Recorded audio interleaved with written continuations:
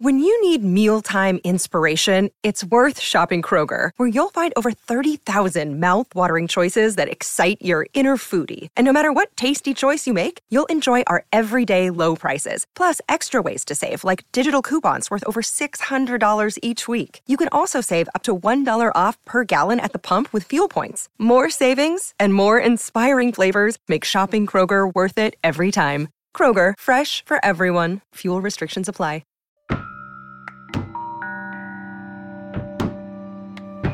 New York as a psychological object in my mind was the place for adults.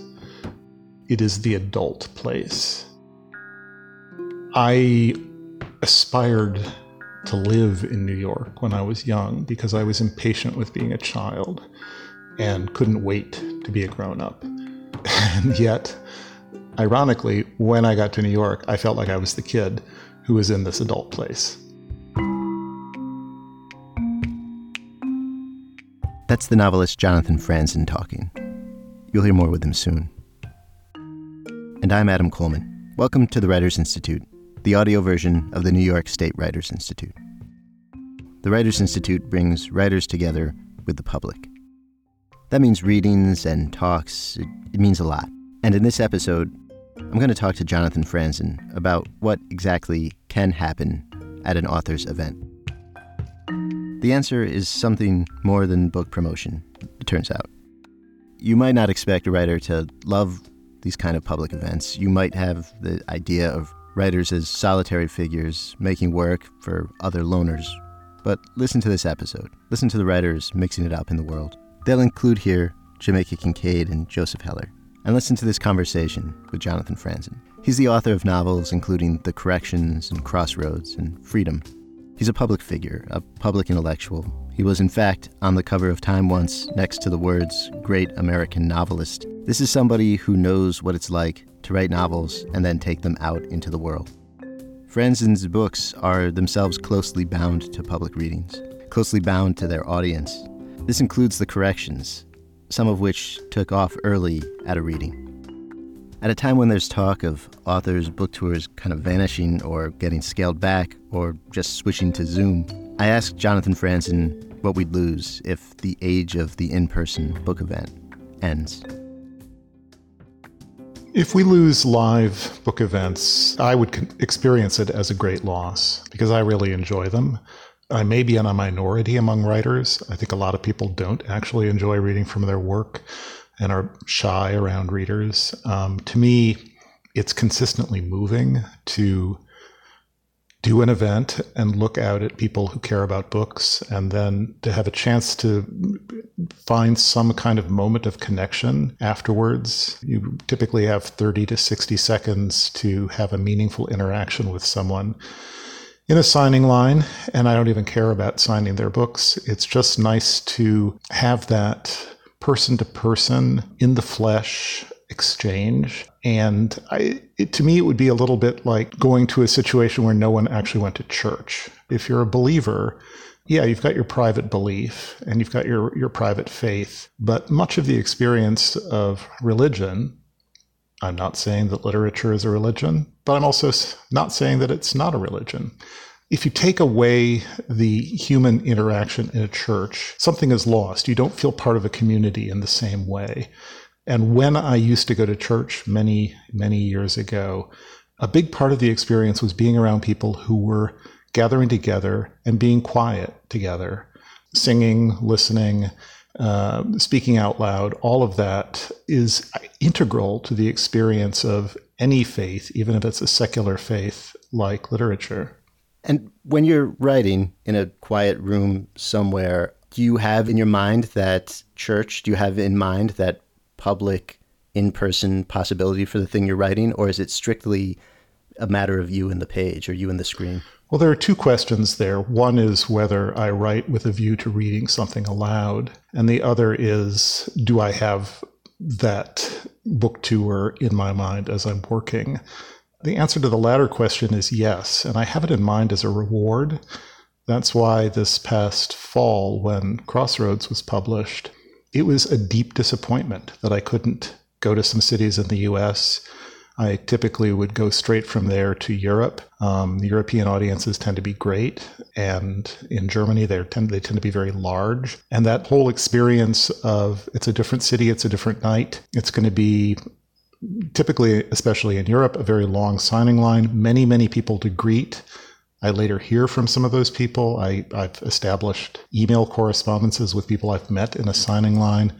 I find that after the years in the dark room to be really a reward. This is what it's all for.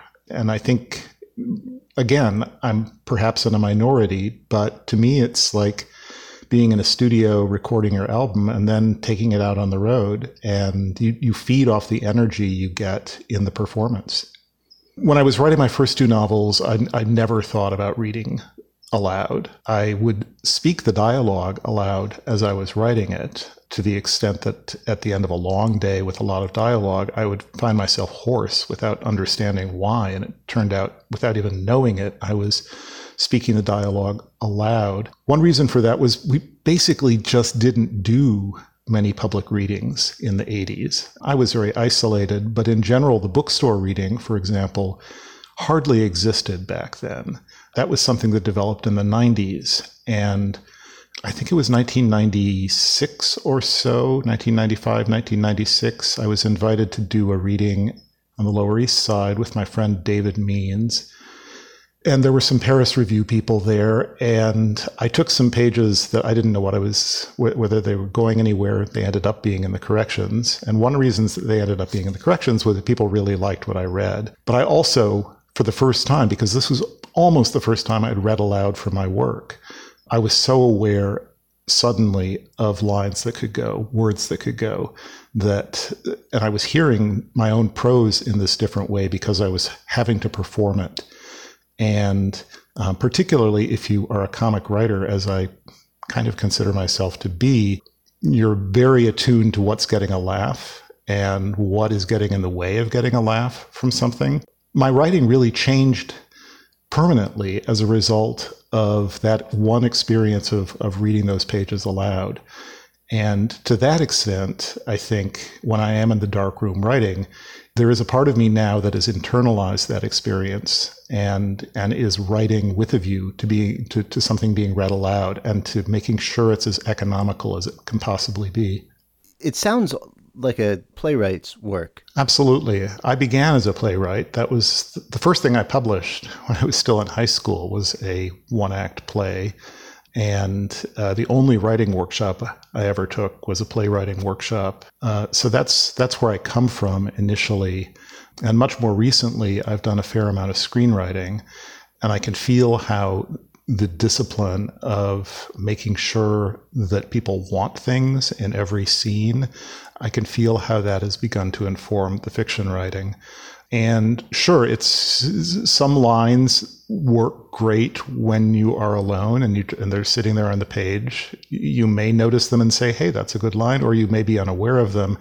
And then you can just feel how you're dying when you have to read that line.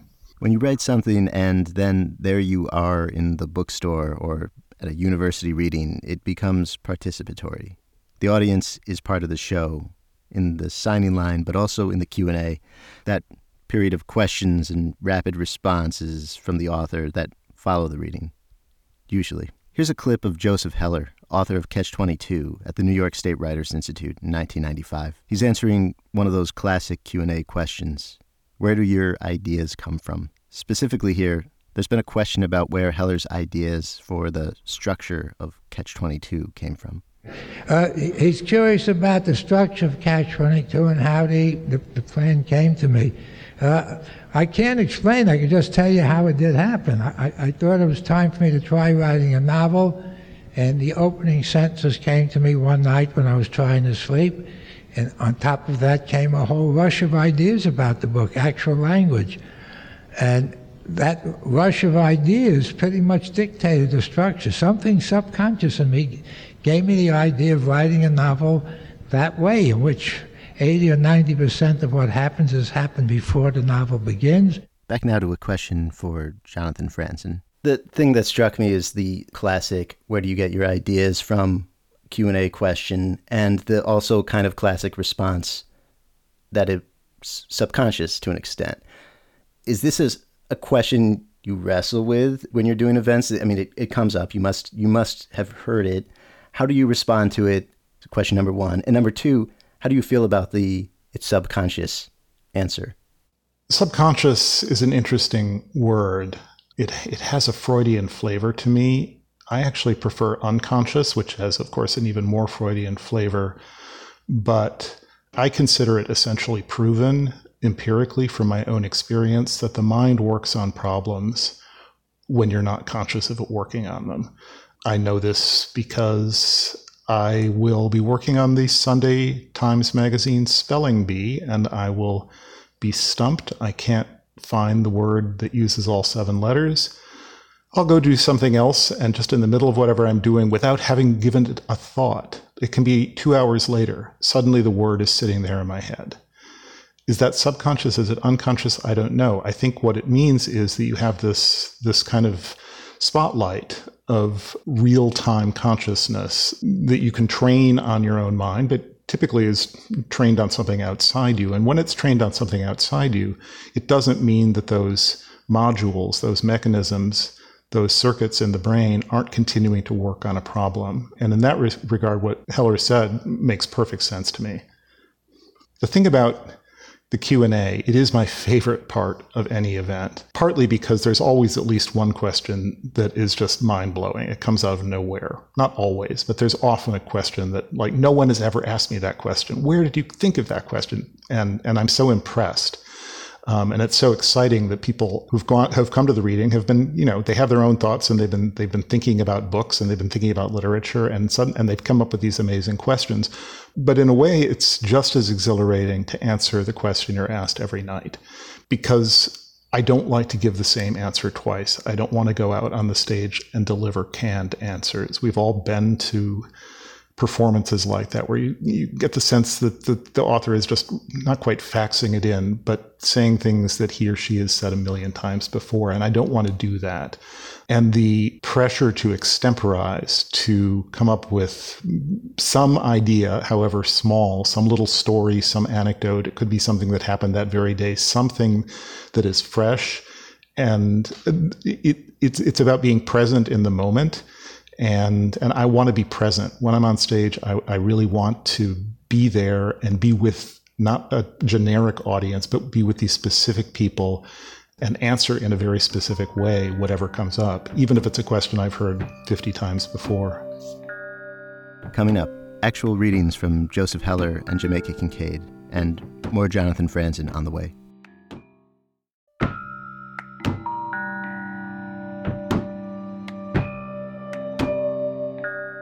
We're back in the Writers' Institute, here with Joseph Heller in 1995. The author of Catch-22 takes his audience, which means us, first through Catch-22, the satire set in World War II that follows the character Yossarian. Then, Heller leads us into the Catch-22 sequel, Closing Time. It was over 40 years ago that I had an idea. The idea was to write a novel, and the only idea for novel I had was Catch-22, which begins this way. It was love at first sight. The first time Yossarian saw the chaplain, he fell madly in love with him. Yossarian was in the hospital with a pain in his liver that fell just short of being jaundice. The doctors were puzzled that it wasn't quite jaundice. If it became jaundice, they could treat it. If it didn't become jaundice and went away, they could discharge him. But this just being short of jaundice all the time confused them.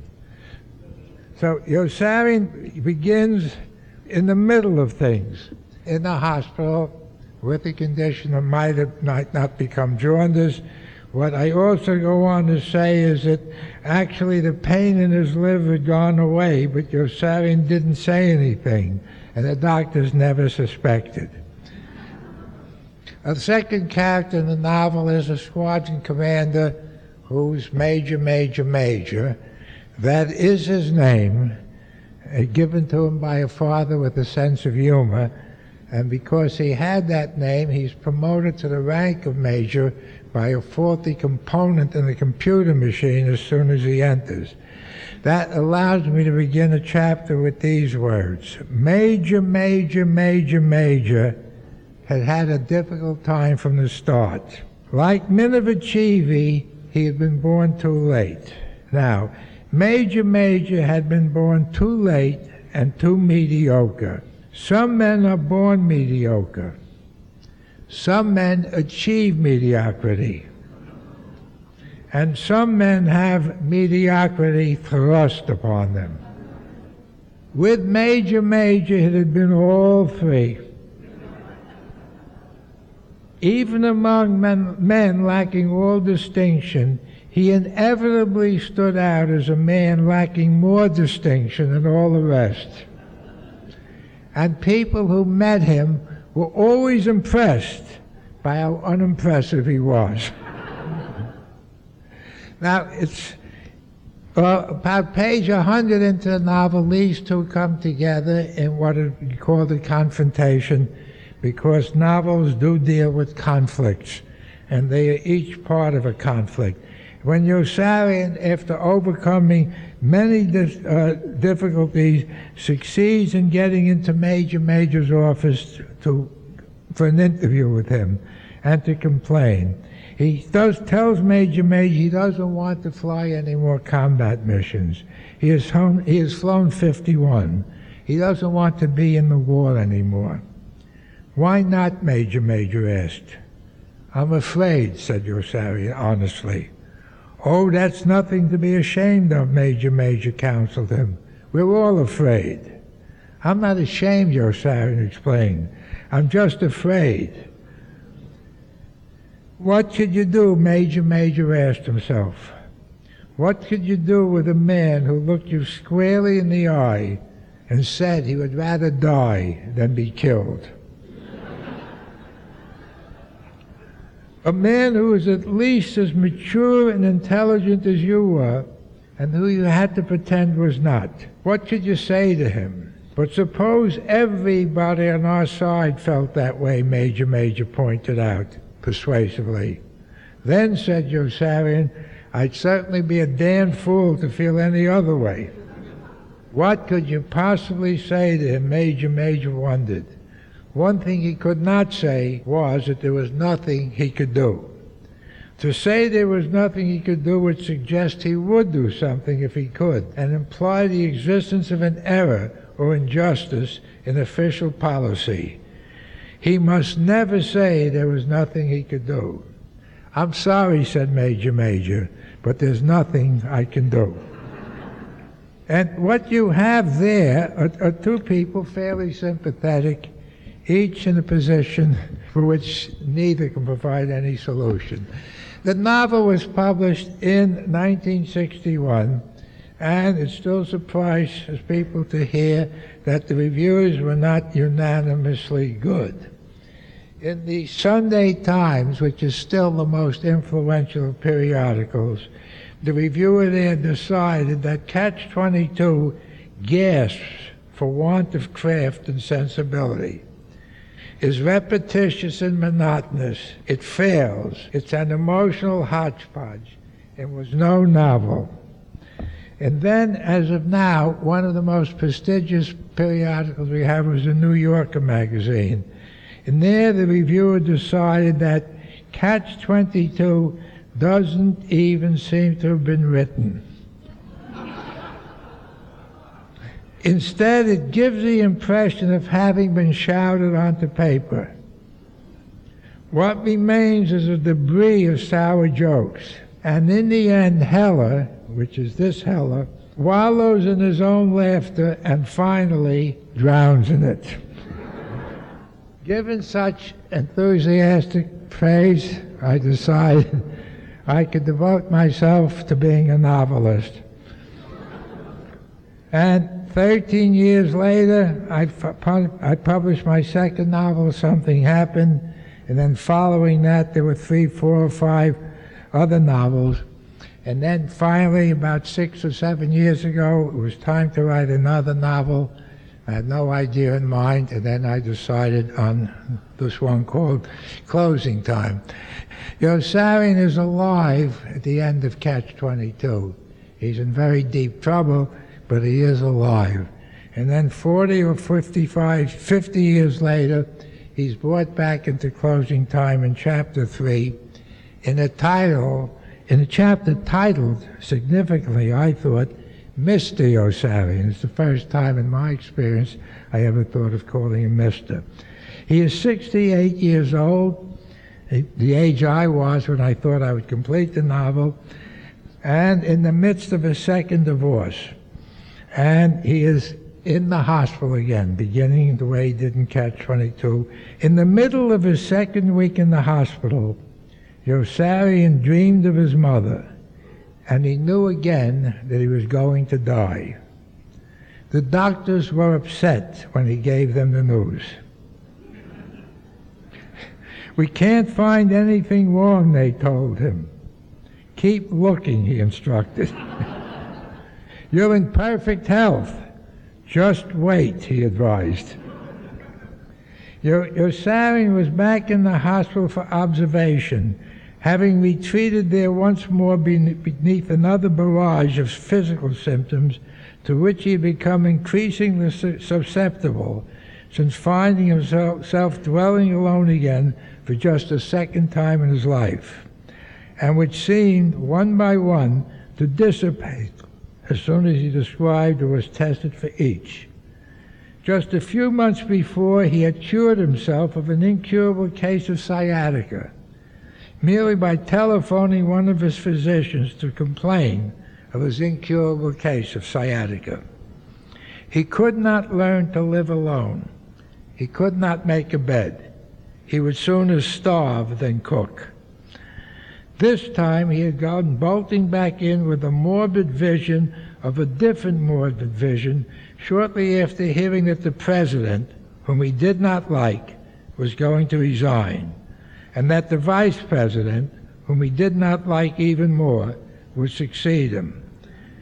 And shortly after finding out that Myla Minderbinder, with whom he too now had been unavoidably linked for something like 25 years, was expanding beyond surplus stale commodities into military equipment, with plans for a warplane of his own that he intended to sell to the government, to any government, of course, that could afford to buy. There were countries in Europe that could afford to buy, and in Asia and the Mideast too. The vision of the morbid vision he had experienced was of a seizure or a stroke, and it set him reminiscing again about durable old Gustav Aschenbach, alone on his mythical strand of beach and his immortal death in Venice, worn out at 50 in a city with a plague nobody wished to talk about. In Naples, far back, when assembled in lines for the troop ship sailing him home after he had flown 70 missions and survived, he'd found himself behind an older soldier named Schweik and a man born Kraudheimer, who had changed his name to Joseph K. to blend more securely into his culture, and his name, like Schweik's, had meant not much to him then. Given a choice, Yossarian still preferred to live.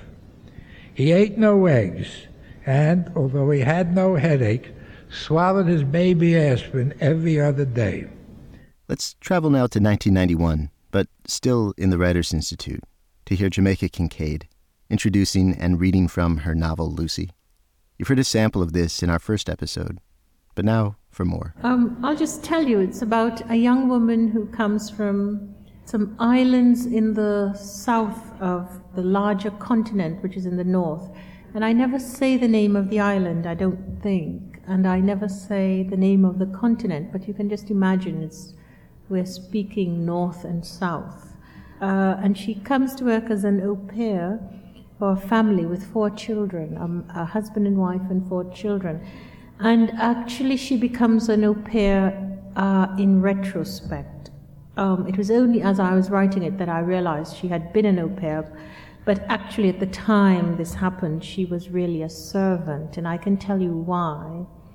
An au pair is a young woman from Europe who takes care of children for a year and then she returns to her home, but it's not expected that she'll take care of children for the rest of her life, unless, of course, they are her own.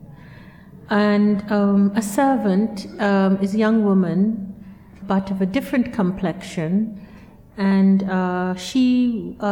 that's usually her job for the rest of her life, unless, well, the world's changed again, so maybe that's not quite as true. But in this girl's case, it would have been true. She was really meant to be a servant, but it's only through one of those quirks that it was only a year out of her life. And the quirk is that she is who she is.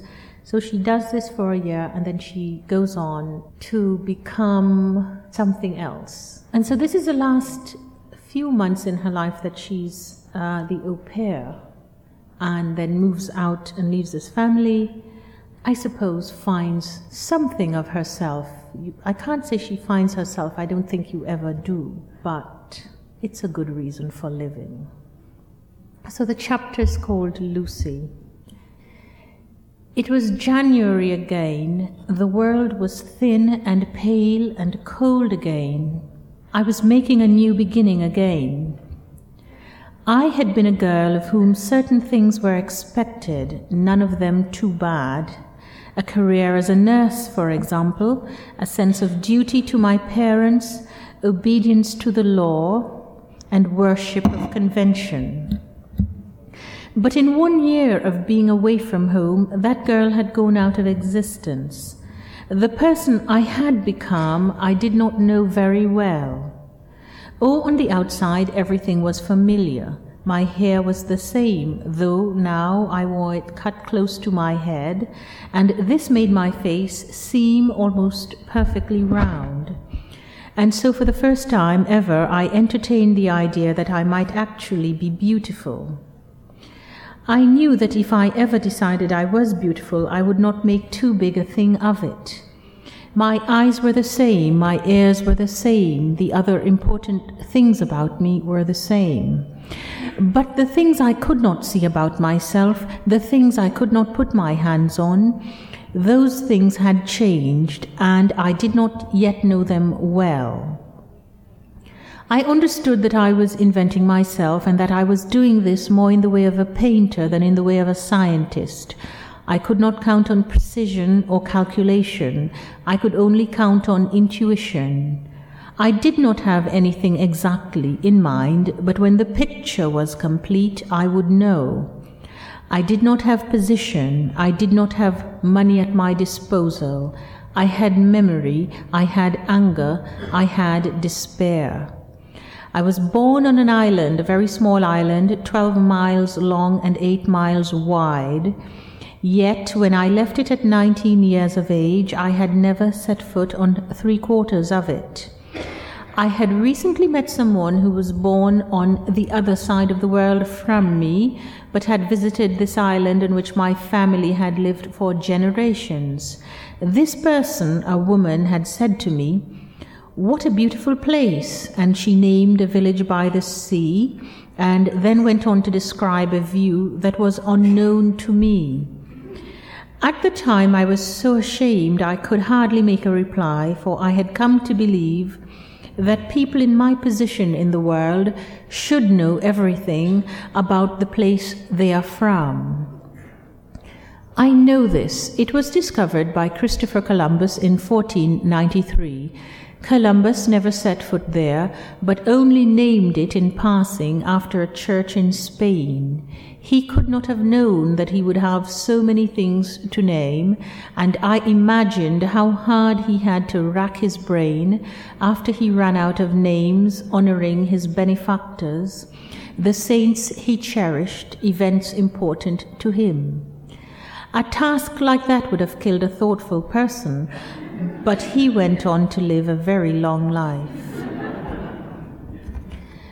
I had realized that the origin of my presence on the island, my ancestral history, was the result of a foul deed, but that was not what made me, at 14 or so, stand up in school choir practice and say that I did not wish to sing "Rule Britannia, Britannia rule the waves, Britons never, never shall be slaves." That I was not a Briton, and that until not too long ago I would have been a slave. My action did not create a scandal. Instead, my choir mistress only wondered if all their efforts to civilize me over the years would come to nothing in the end. At the time, my reasons were quite straightforward. I disliked the descendants of the Britons for being unbeautiful, for not cooking food well, for wearing ugly clothes, for not liking to really dance, and for not liking real music. If only we had been ruled by the French.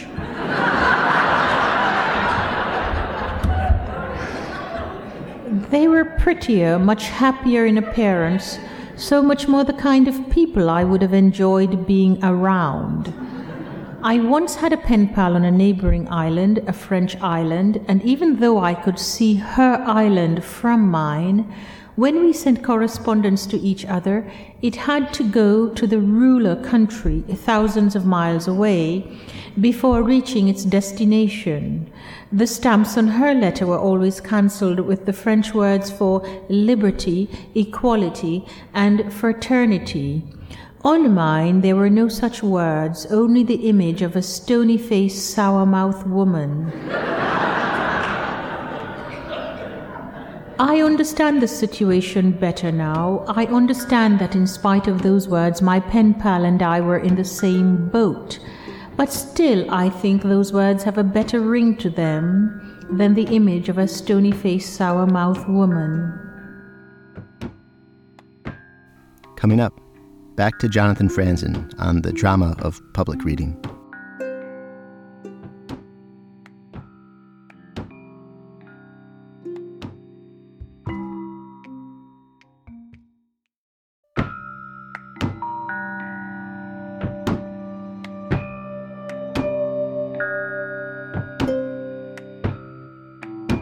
I'm Adam Coleman, and you're still listening to the Writers Institute, the sonic version of the New York State Writers Institute.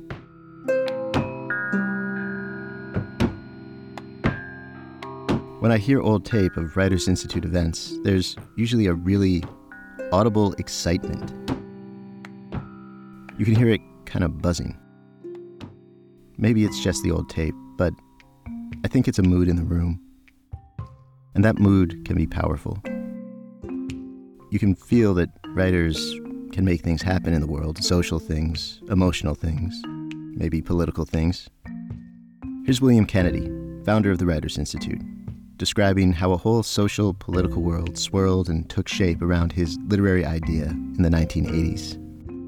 The legislature and the State University of New York, or SUNY, all kind of gravitated together around an idea prompted by Kennedy's literary success at the time of the publication of his novel Ironweed. I got a MacArthur Fellowship, and I was suddenly, from being a starving writer, constantly threatened with foreclosure on the family ranch, I was suddenly independently wealthy. $56,000 a year, tax-free for 5 years. Not only that, they gave me $15,000 a year to give away to anybody I wanted to give it to. If there was a nonprofit institution, I decided to give it to the English department at SUNY. I gave it with the proviso that it had to be used to bring writers in. There was a fellow named Vince O'Leary who was the president of the university at that time, and he said that he said, "This is a great idea, to bring writers in, and marvelous." He said, "I'll match this money." So we had $30,000 a year for writers.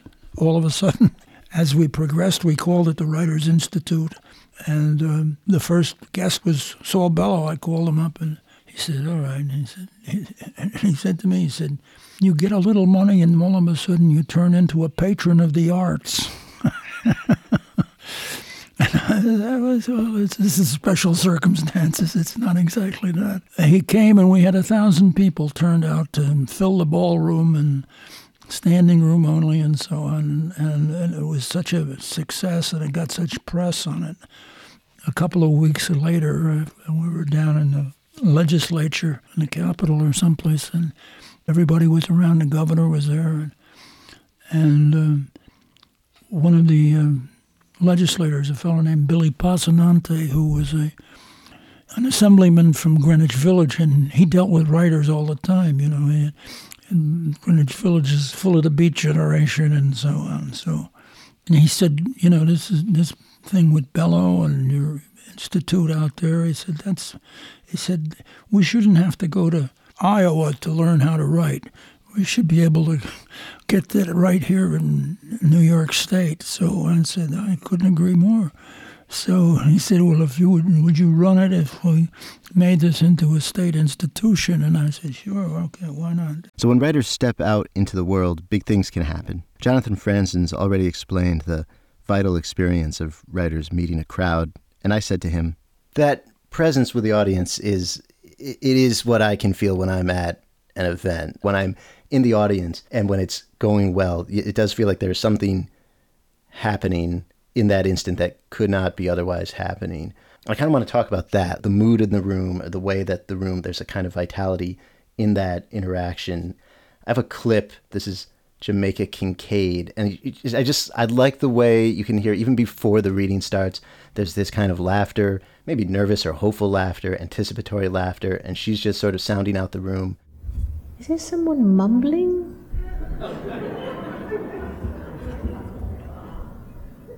If you're going to mumble, do it now, because it'll distract me when I'm reading. Oh, there are people upstairs.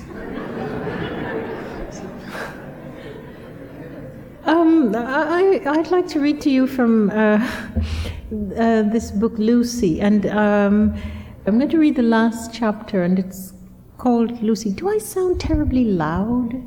No? It's very odd to hear your own self, because you don't usually hear your own self, which is perhaps not a good idea. If you heard yourself, you wouldn't speak so much. But I'm going to read to you from this book, and I feel I should tell you quickly what it's about, because I don't know if you've read it. I suspect if you had read it, you wouldn't be here. So you have a writer, somebody who is almost professionally self-conscious or professionally conscious of things, noticing all these details aloud just in the setup. And there seems to be a peculiar liveliness just because of that noticing. Does a writer's mindset, your attention to things, bring certain elements to life when you're talking to a crowd? The state you want to get to when you're writing, some people could call it flow. I find flow a very new age kind of term. I don't care for it, but my word for it is cooking. And when you're cooking, it's like every idea that comes to you, it's going to work. For half an hour, an hour, if you're lucky, 2 hours, it's just like every sentence comes out and it's happening and it's popping and it's fresh. That's the state that you ideally want to be in on stage as well, where there's nothing you can say that's going to be wrong. Yes, there is always a censor on duty, making sure you don't say something offensive. And every once in a while, you encounter an audience, as I once did in Brazil, perhaps due to a bad interpreter in their headsets, where they're just sitting there stone-faced and every single thing you say is falling flat. But by and large, the state of cooking is you're not thinking about what you're doing, you're just doing it. And I could hear that in Jamaica Kincaid's, she's just following the thought, and she's also getting laughter. And so the laughter is essentially saying, we like you, go on, do more of that. And so she's encouraged to follow the thought. And that's very akin to, you're cooking and you see the sentence, you say, wow, that's a good sentence. And it's sort of like the page is telling you, do more of that, please. Here's another tricky aspect to readings. Sometimes a writer will deliver harsh truths in addition to sympathetic connection. There can be something abrasive, something challenging something off-putting being spoken, and the crowd reacts, jolted. Here's Don DeLillo with a letter from Nelson Algren about stunning a crowd.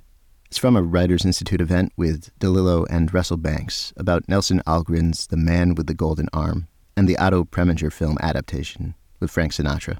Each of us, coincidentally, met Algren. Russell met him in '63. I met him in '64. We both profited enormously from the association.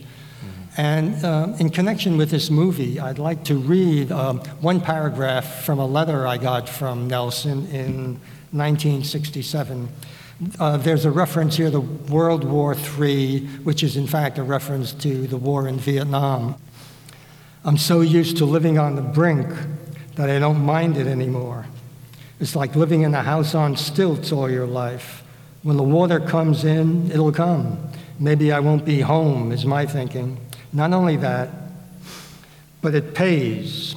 Every time I make a talk announcing we are now in World War III, which I've been doing for over a year, I get $500 and expenses. Talked at SMU in Dallas last week in an address so moving that the question and answer period raised the single question: what did you think of Sinatra in the movie? To Jonathan Franzen again. Do you try to avoid that kind of momentum or that kind of emotional response, the kind that basically cancels out the possibility of questions? No. I think partly in my experience, the people who ask questions come with the question. Sometimes it's in response to something I've read or said, but often they seem ready-made. In my work, yeah, I feel like I'm trying to tell the truth, and the truth is usually welcome to almost no one. And especially if it's an emotional truth or a psychological truth, it can be very upsetting. And I'm aware of that. And I try to structure narratives that are very readable so that even if you are not liking what you're being exposed to, you keep turning the pages. When it comes to the events, I have to say I won't read something aloud that I don't think is going to get laughs. I won't read a non-funny part of a book. That's partly my own insecurity. I do need to hear that the audience has not fallen asleep, and the one good way to do that is to get them laughing. If they're laughing, they're paying attention. Clearly, they're laughing at the right points, so they're not falling asleep. I'm not dying. And so what I guess I would say is that the work itself is a combination of entertainment and serious self-expression, serious examination. And the latter part, the serious part, will often make people uncomfortable. When I go to do an event, I consider my job to be entertainment. You've come out on a Tuesday night, it's raining, there are many things you could be doing, you're there, and I don't want you to go home feeling like you haven't had a good time. The seriousness I leave to the work. It doesn't mean I don't try to, read something that's moving. I certainly wouldn't read something that's stupid. I'm trying to diffuse the seriousness really all the time, because my conception of a public event is one where people who care about books get together, enjoy each other's company. And to me, it wouldn't occur to me to be in an adversarial relationship with the audience, except at that one terrible thing in Brazil where I was not aware that we were in an adversarial relationship until afterwards. Was there any confrontation afterwards, or did you just walk away in a kind of bad mood? There was terrible press. And in the years before, my Brazilian publisher, who's a friend of my American editor, he'd been super hospitable and must come to Brazil. You must stay at my country house and you're hot shit, and we love your work. And all that stopped after that one event. And I haven't heard from Luis in years. So yeah, there can be an aftermath. I mean, you can fall so flat that it actually has consequences. And that you're never welcome back in Brazil now. I've never been invited back to Brazil. No. That's heavy. In most cases, this has been a real vehicle for travel, not just travel, but for actually engaging the world and having this sympathetic, emotional connection with the world, with a lot of different people all over the place. You've also gone home. Your first book, your first novel brought you home to St. Louis. What's that like when you're doing a book event at home? Well, there are several homes, and I have found that although I'm generally not nervous, like pulse 60 before going on stage almost anywhere, when I do a New York event, I'm nervous. That was certainly true during the many years, 25 years when I lived there, but it's also true now, and I've heard musicians say the same thing, that it's scary to play New York. Going home to St. Louis, the first time for the 27th City, which was a book about St. Louis. St. Louis was basically a character in it. I did go back as the hometown boy who'd made good, and I did TV shows. I appeared on the local news on a couple channels, and I was terrible because I had no idea what I was doing on TV. And we'd been slotted at 7 minutes, and after 2.5, they'd say, well, thank you for coming on. And then they were scrambling to find something else. Why? Because I'd been answering in these single terse sentences every question, not understanding that what you're supposed to do is get on there and be cooking and just like let loose and tell some stories and be present. I was not present. I was basically seeing it as a grilling. I don't think I went back at all for my second novel. Had a great reception for the corrections. And then when I went back for Freedom, it was the most amazing thing. It was in, I don't know if it was the cathedral. It was in some 1,000-seat church downtown, and it was full. And all these people who had been my neighbors and friends of my parents, they were now very old. They were well into their 80s, in some cases even early 90s, in some cases with walkers. And they were among the crowd. And it was incredibly validating. And the terrible thing was that my parents couldn't see it because they had died 15 years earlier.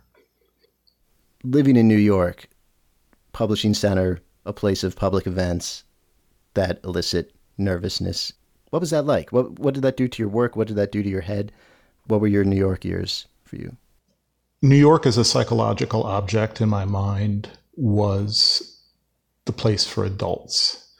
It is the adult place. And I aspired to live in New York when I was young because I was impatient with being a child and couldn't wait to be a grown-up. And yet, ironically, when I got to New York, I felt like I was the kid who was in this adult place. And I think that some of my nervousness about performing in New York has to do with that status as the adult place in my head. Anywhere else I go, I feel like an adult. Hey, I'm from New York. And yet when I'm in New York, I feel like a kid. And I want to impress, and I want to be accepted by the adult place. I think that's really what it comes down to in a deep way. I think it really has to do with just how much the place mattered to me. It's not that the audiences in Kansas City or St. Paul don't matter to me, but the place doesn't matter to me. It doesn't have any particular valence. And as you know, when you're talking to someone where it matters, a job interview or the person you've fallen in love with and are hoping likes you, I mean, those, then there's a certain kind of nervousness that you don't feel with anyone else.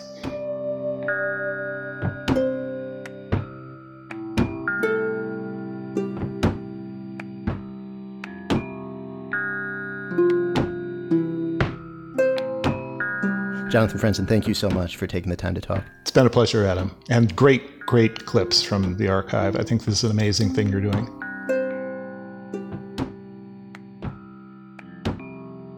And thank you for listening to the Writers Institute, the show from the New York State Writers Institute, based in Albany, New York, founded by the novelist William Kennedy.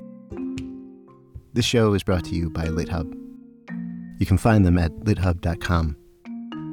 And thank you again to Jonathan Franzen. You can read his novel Crossroads, and read The Corrections, and Freedom, and The 27th City, and his essays. Read Jamaica Kincaid's Lucy, read Joseph Heller's Catch-22, and then do not stop reading things. Come back for the rest of this series, too, to listen to more from authors like Margaret Atwood, speaking here at the Writers Institute in 1998, answering a question about writing children's books. I've written 4 children's books, and every single one of them was because somebody made me do it. There are 4 good causes, namely the publishers. And here she's answering a question about where ideas come from. The question is, where do my poems come from? I don't know. You don't really know where your primary ideas come from. They arrive. It's the same with novels. There's a given part, and then you have to work it, hammering that into something. Whereas with a lyric poem, if you're lucky, it might take an hour or 3 days. With a novel, it's more likely to take 3 years. That, again, was Margaret Atwood in 1998. And I'm Adam Coleman in 2022. Thank you.